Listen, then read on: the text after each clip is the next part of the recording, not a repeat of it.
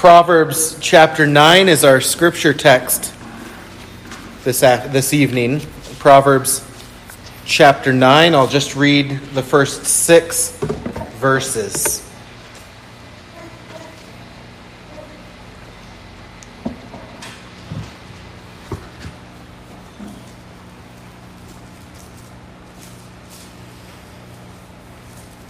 Proverbs 9. Hear the word of our God.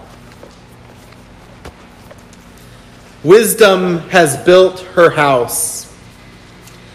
She has hewn out her 7 pillars. She has slaughtered her meat. She has mixed her wine. She also has furnished her table. She has sent out her maidens. She cries out from the highest places of the city, "Whoever is simple, let him turn in here."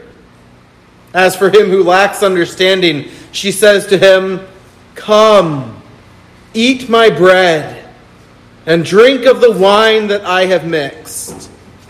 Forsake foolishness and live, and go in the way of understanding." The grass withers, the flower fades. This word of our God endures forever.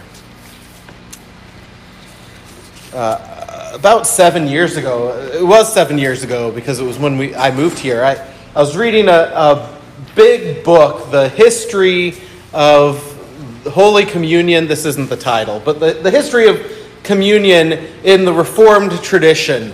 I know that doesn't sound like everyone's top choice for a book to read, and it's a big book, and you think, is there that much? I think Jesse said, how is there that much to write about that topic?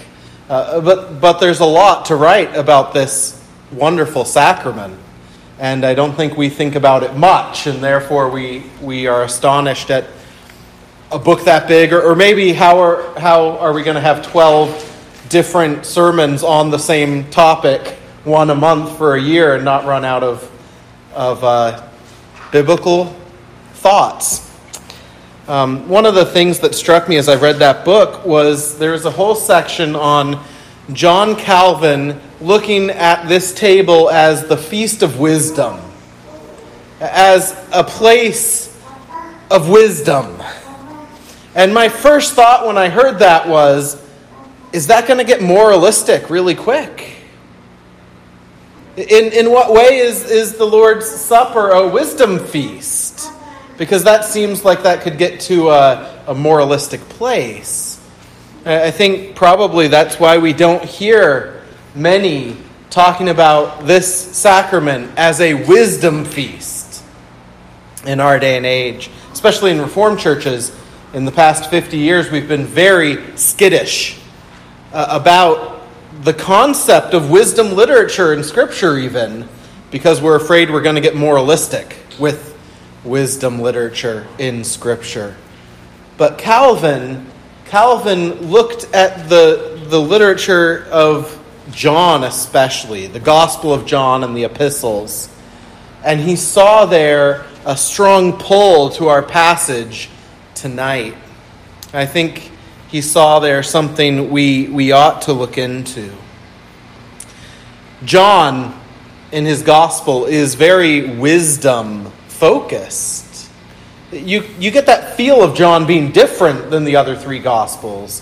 And you get it with the first chapter, don't you? The prologue sounds different. Sounds a lot like certain parts of Proverbs, doesn't it? There's an aspect of imagery that John uses that is similar to Solomon's style of wisdom. And that continues through John's Gospel as he presents things that Jesus said that for whatever reason the Holy Spirit didn't put in the other Gospels. And extended discussions by Christ. For example, Christ talking about himself as bread in John chapter 6. And it has a very clear kind of pull to the kind of text we just read. I don't think we think that when we're reading John 6, because there's a lot of other things we can think about with it. We can think of the connection he makes to manna. We can think about all those unbelieving Jews and how they don't appreciate what Christ is saying or understand him. And even the why did Christ say it this way? Because didn't he know it was going to sound a little cannibalistic? There are a lot of things we can think when we're looking at John 6. I doubt many of us say Christ is speaking words of wisdom here, because it is so intricately tied to the gospel. But John 6 has been long understood by scholars to be John's anticipation of the sacrament. John is the only gospel that doesn't include the institution of the Lord's Supper. But he does include Christ saying much about his body and you needing to partake of his body in John chapter 6. Well, John 6, like other things, again, is very intricately, linguistically, grammatically, stylistically tied to Proverbs 9, 1 through 6. And so let's think about that text a little bit. In Proverbs 9, we have that imagery that Solomon likes in the book of Proverbs of Lady Wisdom. The gorgeous woman, Lady Wisdom. The pure woman, Lady Wisdom. Remember, the initial audience is probably teenage boys.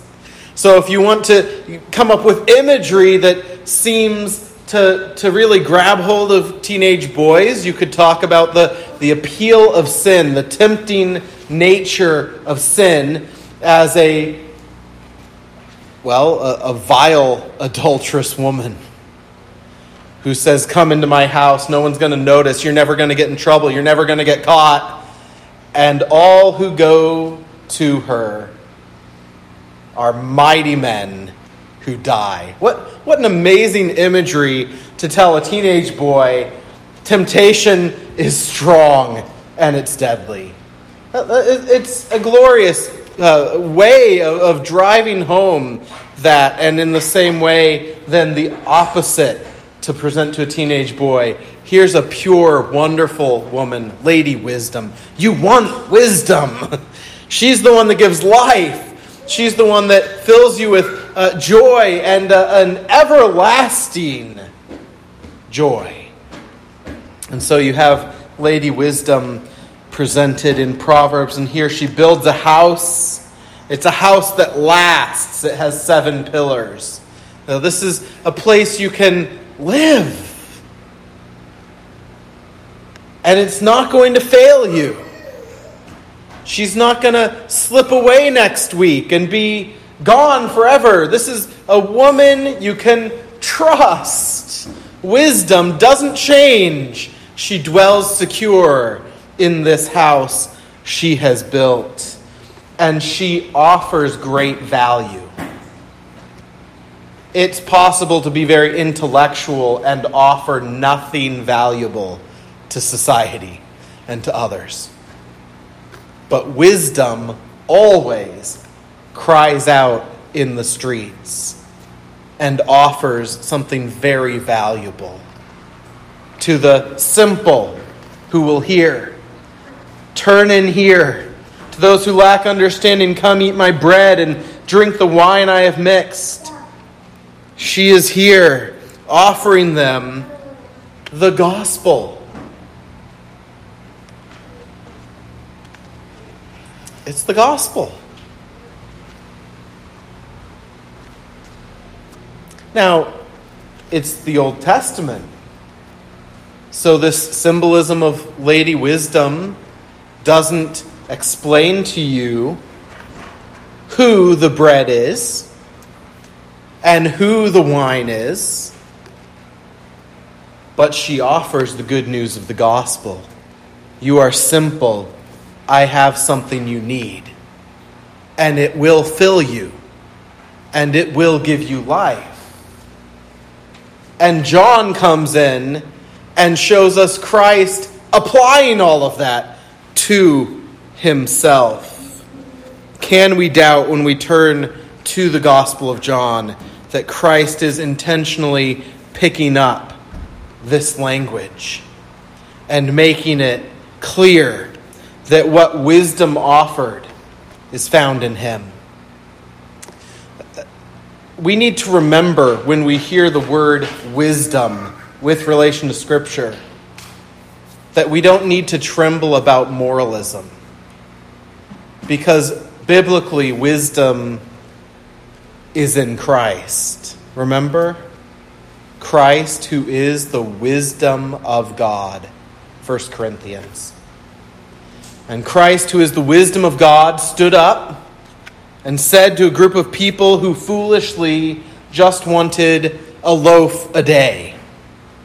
And he says to them in John chapter 6, I am the bread of life. He who comes to me shall never hunger, and he who believes in me shall never thirst. But I said to you that you have seen me and yet do not believe. All that the Father gives me will come to me, and the one who comes to me I will by no means cast out. Do you hear? You simple, turn in here. I won't cast you out. I won't call you stupid and slam the door in your face. All who are simple, come. There's room here, for I have come down from heaven, Christ continues, not to do my own will, but to do the will of him who sent me. For this is the will of the Father who sent me, that of all he has given me, I should lose nothing, but should raise it up at the last day. And this is the will of him who sent me, that everyone who sees the Son and believes in him may have everlasting life, and I will raise him up at the last day. And then the Jews complained about him because he said, I am the bread which came down from heaven. They said, is not this Jesus, the son of Joseph, whose father and mother we know? How is it that he says, I have come down from heaven? Therefore Jesus answered and said to them, do not murmur among yourselves. No one can come to me unless the Father who sent me draws him. And I will raise him up at the last day. It is written in the prophets, and they shall all be taught by God. Doesn't that sound like wisdom? They'll be taught directly by God, not the foolishness of this world. Christ continues, it is written in the prophets, they shall be taught by God. Therefore, everyone who has heard and learned from the Father comes to me. Not that anyone has seen the Father except he who is from God, he who has seen the Father. Most assuredly, I say to you, he who believes in me has everlasting life. I am the bread of life. Your fathers ate the manna in the wilderness and are dead. This is the bread which comes down from heaven, that one may eat of it and not die. I am the living bread which came down from heaven. If anyone eats of this bread, he will live forever. And the bread that I shall give is my flesh, which I shall give for the life of the world. And then just one chapter over in Gospel of John. On the last day, the great day of the feast, Jesus stood and cried out, saying, if anyone thirsts, let him come to me and drink. He who believes in me, as the Scripture has said, out of his heart will flow rivers of living water. But this he spoke concerning the Spirit, whom those believing in him would receive, for the Holy Spirit was not yet given, because Jesus was not yet glorified. I hope you see Calvin's right. Jesus is declaring himself the wisdom of God. He is speaking as this imagery of Lady Wisdom spoke of old. He is tying himself in to wisdom doctrine. And he's doing so with relation to the bread which is his body and which he gives for the life of the world, and his blood which is the life-giving stream for the world. The wisdom of God. But notice what Proverbs does. Lady Wisdom in Proverbs. Helps if I'm in Proverbs.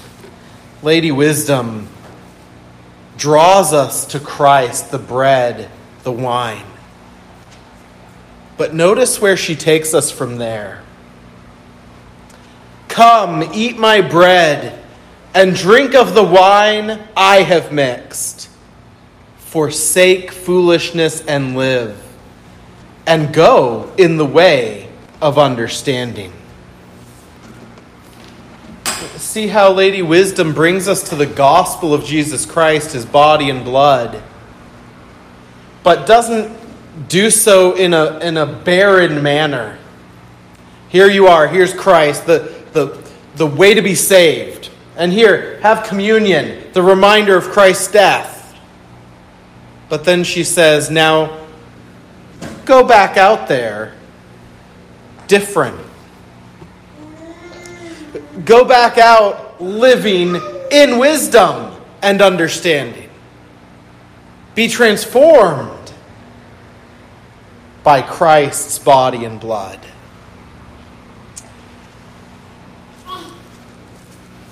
We could choose to not use the phrase the feast of wisdom. We could just say gospel. Because that is the gospel in the Bible, isn't it? The gospel is never just get saved. The gospel is salvation in which the Holy Spirit transforms everything about you. Now, a big part of that sanctification that will take the rest of your life until you see Christ face to face. It's a slow process of sanctification, and yet the call is not to be lazy about it. Wisdom says, partake of Christ and then grow in understanding. Live it out. Pursue it immediately. Seek his work in you. In fact, did you catch that's exactly what Christ does in John 7? Come to me, everyone who thirsts. I am the water, he says. And then the Holy Spirit says this. He spoke of the Holy Spirit. Has that ever confused you? One verse, Jesus is saying, I'm talking about me. The next verse says, but he was talking about the Holy Spirit. And obviously, Jesus wasn't wrong. But the point there is that those who come to Christ and drink receive the Holy Spirit dwelling within them, and that Holy Spirit will continue the work of making them wise in Christ, of sanctifying and making us holy. All of this about the reality, Christ, but think of then the sacrament which points us to Christ. And do we have instruction here also that we are to live in wisdom? Yes, 1 Corinthians, don't we? Examine yourselves, lest you partake unworthily. That's wisdom. It's a command. It's a wisdom command. It's tied to this growing in understanding, being transformed and walking out different than when you came in. Hear what Sinclair Ferguson has to say about this. He writes about the Lord's Supper, if we come while behaving in a manner that contradicts the gospel, then we are guilty of profaning the body and blood of the Lord. For by our actions at the table, we are saying that Christ means everything to us. But by the way we live our lives, we are saying that Christ means nothing to us. That's kind of heavy, isn't it? That we come to the table and partake, testifying that Christ is everything. He's the nourishment for our souls.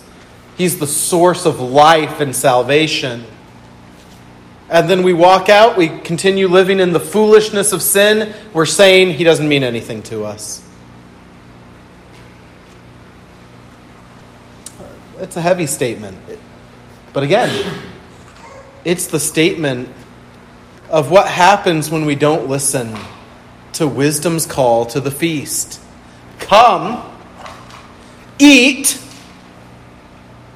worthily, examine yourself, but then eat.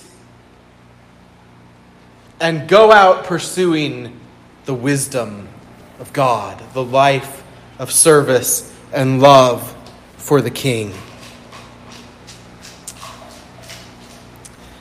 Calvin tied to this wisdom dimension of the Lord's Supper two thoughts that as we think about the Lord's Supper, this meal, and we think about the infinite nourishment of the food offered, it is nourishment of infinite value, isn't it?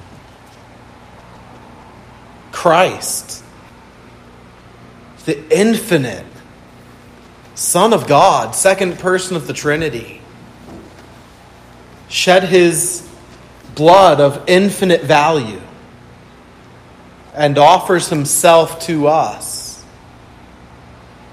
There's no nutritional guide that I can give you that will tell you the value of what we are about to partake of here by faith.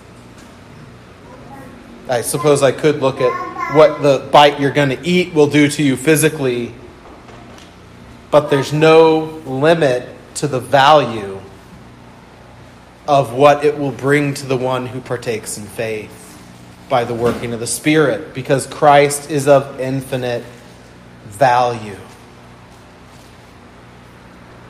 And Calvin, therefore, distinguished two things that we should expect if we come even as weak and weary and pathetic, as self-aware of that. Self-aware that we are, as wisdom says, simple and lacking in understanding, lacking in wisdom. If we come saying, oh, I don't have any worth of myself, what should we expect as then we, in faith, look to God to feed us here on Christ? We should expect nothing less than spiritual enlightenment and spiritual empowerment. Spiritual enlightenment and spiritual empowerment. Spiritual enlightenment means that as we partake by faith, the Holy Spirit will shine the light of Christ into the dark corners of our souls. That He will awaken us not only to that initial saving faith, but believers, haven't you found over the years, He keeps revealing to you deeper and deeper the knowledge of Christ, renewing you more and more each day to see Christ more clearly, so that you can love Him more deeply.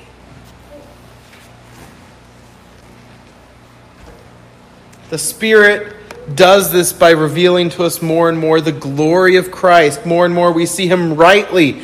More our darkness is exposed. And so at the Lord's table, God has given us a feast that works in connection with the Word read and preached, to tangibly remind us and drive us to the vision of our glorious Savior, the bread and the wine that is the body and blood of Christ, that drives our faith to heaven, where His physical body is living now at the right hand of God the Father. And by faith, the Spirit brings us there. And therefore we should expect, when we partake by faith of the Lord's Supper, that we will go out seeing ourselves and the world more clearly as the Spirit enlightens our minds in the knowledge of Christ. But Calvin then would add spiritual empowerment. Now, not only does the Holy Spirit reveal to you Christ more and show you him more, but the Spirit also then strengthens you to live in wisdom's way. Proverbs 9 verse 6 is beyond your grasp. Forsake foolishness and live. That's beyond your grasp in and of yourself. But consider how the Gospel of John begins.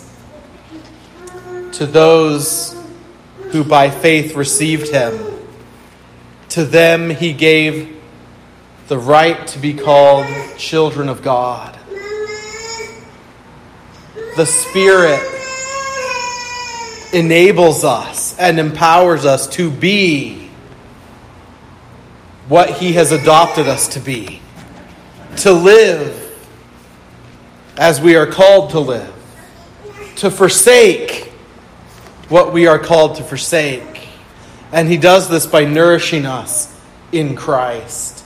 Christ is the nourishment your soul needs to strengthen you to live the way you should. Now, that's not to be saved by living the way you should. That's moralism. But having redeemed you to the uttermost, he continues to work in you to will and to do his good pleasure. That's wisdom's voice. It's the voice of our Savior calling us to this feast. Let me share just one very specific application of this thought from the Apostle John. In 1 John chapter 3, verse 16, he draws us to the body and blood of Christ, his death and sacrifice, to make a wisdom point about how we live. Hear the word of our God. By this, we know what love is, because he laid down his life for us. So, we also ought to lay down our lives for the brethren. Do you hear wisdom's voice there? Come to the table. We find what love is here at the table. Jesus laid down his life for us. Therefore, wisdom says, being nourished in that knowledge and that experience of God's love, go out and love one another. A wisdom feast. Or if the wisdom feast concept makes you squeamish about moralism, the sanctification feast. That's what wisdom's calling us to. The sanctification feast laid out for us by wisdom. Well, this feast is before us this evening. Christ's feast, wisdom's feast, received by faith alone on the pure free grace of Jesus Christ alone. His grace displayed here is sufficient to save sinners utterly, completely, and eternally. And it not only is nourishing for that salvation initially, but it's enough to strengthen you this week in the life of sanctification, following wisdom's way in the fear of the Lord. So as we turn now to this feast this evening together, let me leave you with a challenge from Sinclair Ferguson again. He writes, "You cannot live with one foot in each camp. You cannot drink the cup of the blessing of Christ and then go and drink the cup consecrated to idols. If you belong to the world, you cannot belong to Christ, and vice versa. It is a simple choice. It is a costly choice. It is also the choice we are called to make every time we sit at the Lord's Supper and receive the bread and wine. Will you live entirely and exclusively for the one who died for you, or under the influence of the world that has rejected him? End quote. Beloved, do you hear wisdom's voice this evening calling you to this feast? Let us approach it. Let us approach the feast now briefly, each silently, examining our hearts, bringing them before the Lord, and then I'll lead us in a prayer of thanksgiving as we come to the table. Let's each meditate silently and pray to our God.